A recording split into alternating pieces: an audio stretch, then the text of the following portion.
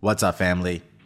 Welcome back to the Stop Sinking Show, where we go from struggle to flow.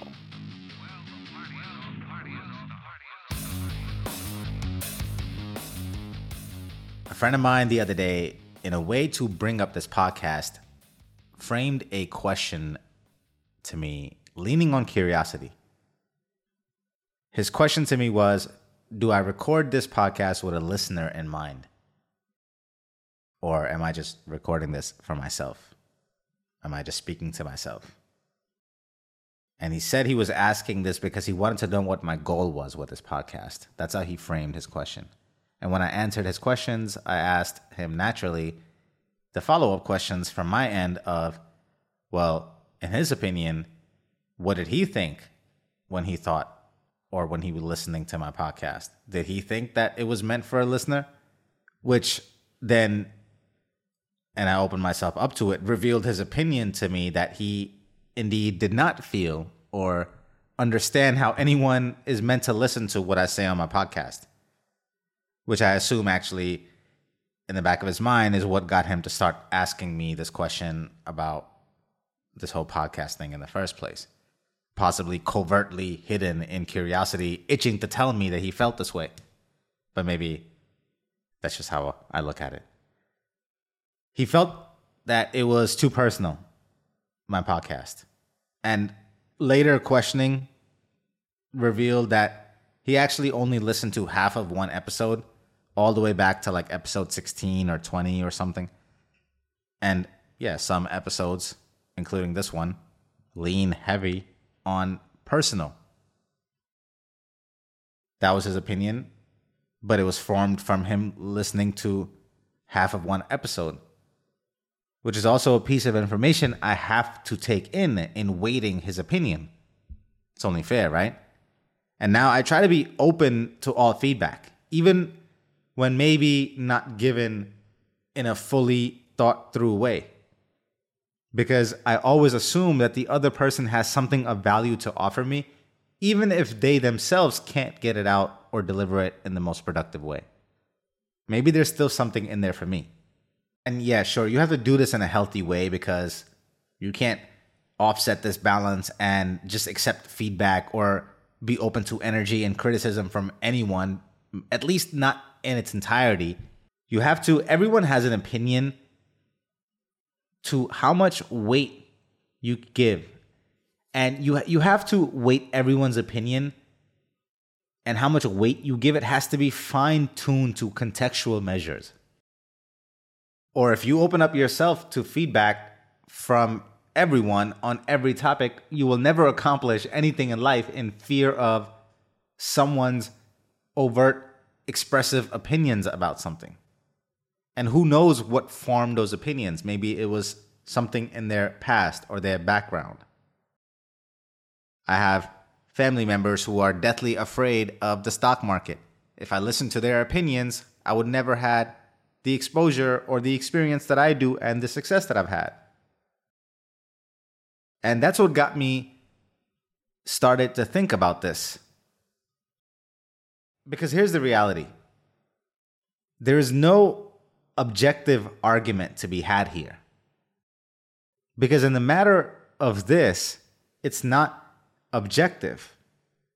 I can't talk about it the same way I would something else that has a value that can be objectively defined. Maybe he probably is correct in his own right. And he wanted to get on the phone to explain to me what he meant. And I'm sure he can articulate at length his point, despite the limited exposure that he's had to my episodes. And that's the funny part about being committed to our opinions. We can defend them and make a case for them regardless of how informed they are or they may or may not be. Our human tendency to express certainty and not lose consistency to what opinion we have already expressed because commitment to it has already been escalated. That has no bearing on whether that opinion is sound or educated or anything or well-rounded. Usually once we've expressed it, we show face and keep it no matter how wrong it might be. But that word wrong is incorrect on my part because it's an opinion.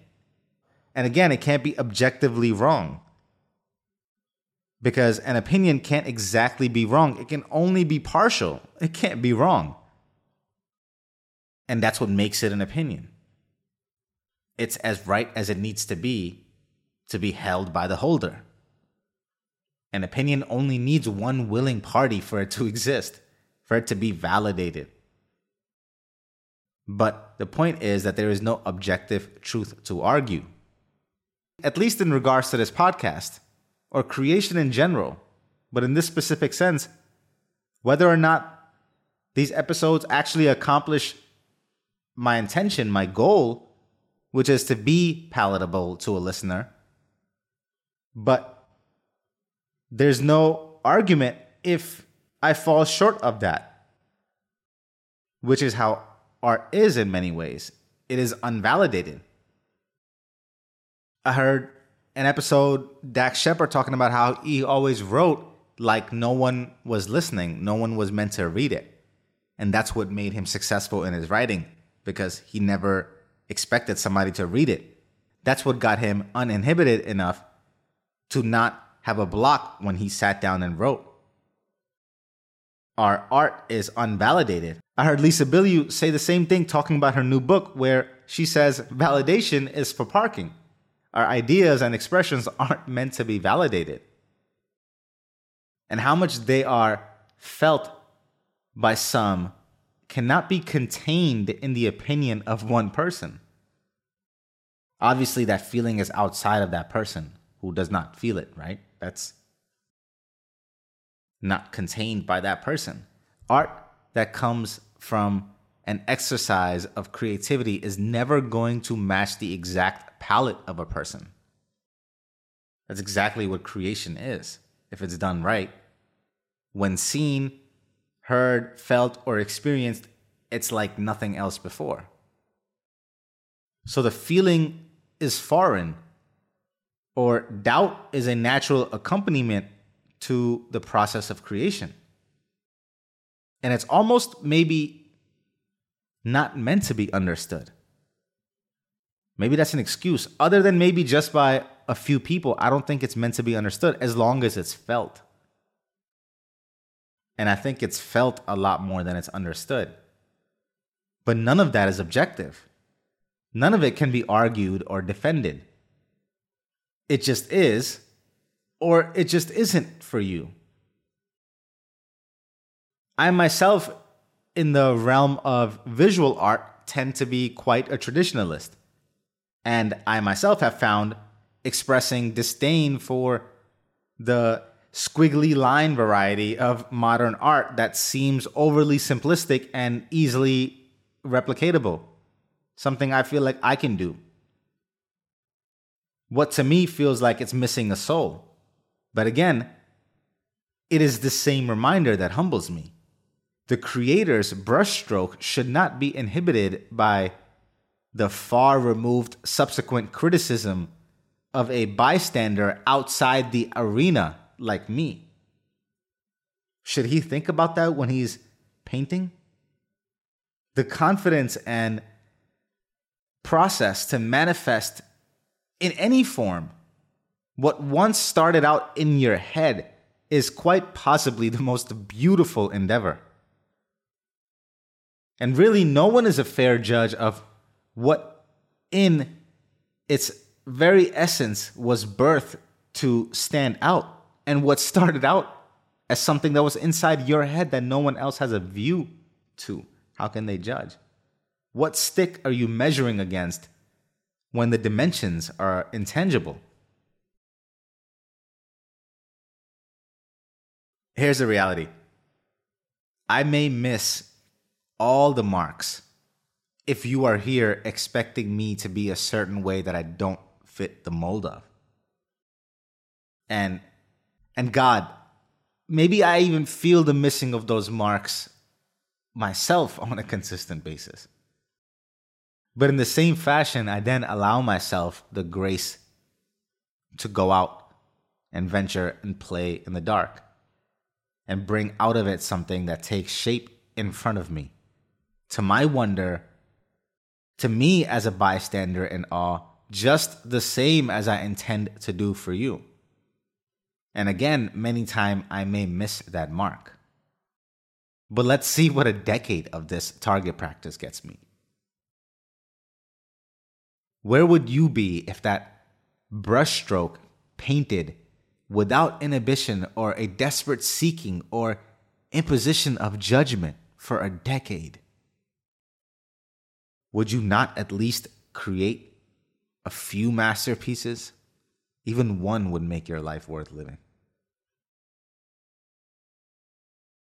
Go paint in the dark like no one's watching. And if you're just starting to create, if you read The Artist Way, Julia Cameron would tell you to give your budding artist the room away from any criticism that you need. When you are in the beginning of doing something, you are no more mature than a toddler. And the grace you should allow yourself would be the same as that to a newly learning, newly walking child. You wouldn't be overly harsh or critical of a child learning a new skill for the first time, would you? Then what allows you to judge yourself and expect greatness when you've only been doing something for a little bit of time, even for a year or 2 or 3? You're barely a toddler. Your inner creator can barely fit on those cute little Timberlands yet. Your inner creative's entire style is still gymboree. How can you judge it and let it be judged by your snobby, wine-sniffing friends? Does that sound right to you? There's a bit of arrogance in that too. If you dribbled a ball for a year and expected to make it to the NBA, you'd be arrogant, right? What makes any other pursuit any different? Have we just lost respect for being adolescent and beginners in life again and again in different areas? Because we're supposed to be refined and experts by a certain age. But then, does that mean only the things that you picked early on that you have amounted the time in are now the things that you are defaulted to? You have to be okay with being a beginner and an adolescent, even though it doesn't feel right. We're so afraid to be bad at something. How else do you ever expect to be good? Do you think I'll wake up in a decade and be better at having listeners in mind with every word if I don't come on here and practice that every damn day? Twice a week at least? You know how many times I've thought about just cutting this down to once a week because it would be easier? But then I would lose out on the practice. I would lose out on the work. I would lose out on failing miserably at times. I would lose out on those miserable fails so that I can have a chance at that one masterpiece. Isn't that what I'm supposed to be doing? The problem is most of us can't imagine stretching our commitment levels out to a decade, out to that long of a time horizon. Like Drake said, just give it time, we'll see who's still around a decade from now. Most of us don't have the staying power. But there's no other way. Please tell me how else to dribble this ball and fast forward to mastery, because I don't know of another way. One brushstroke at a time. One thought, one word, one sentence, one poorly articulated, stumbled thought into another. Until one day, where precision flows, and ears gather, and hearts quiver at each utterance. Until then, here I am, with my heart out, imperfect, with lots of love for you. with nothing but the purest of intentions for you, carried out though it may be imperfectly.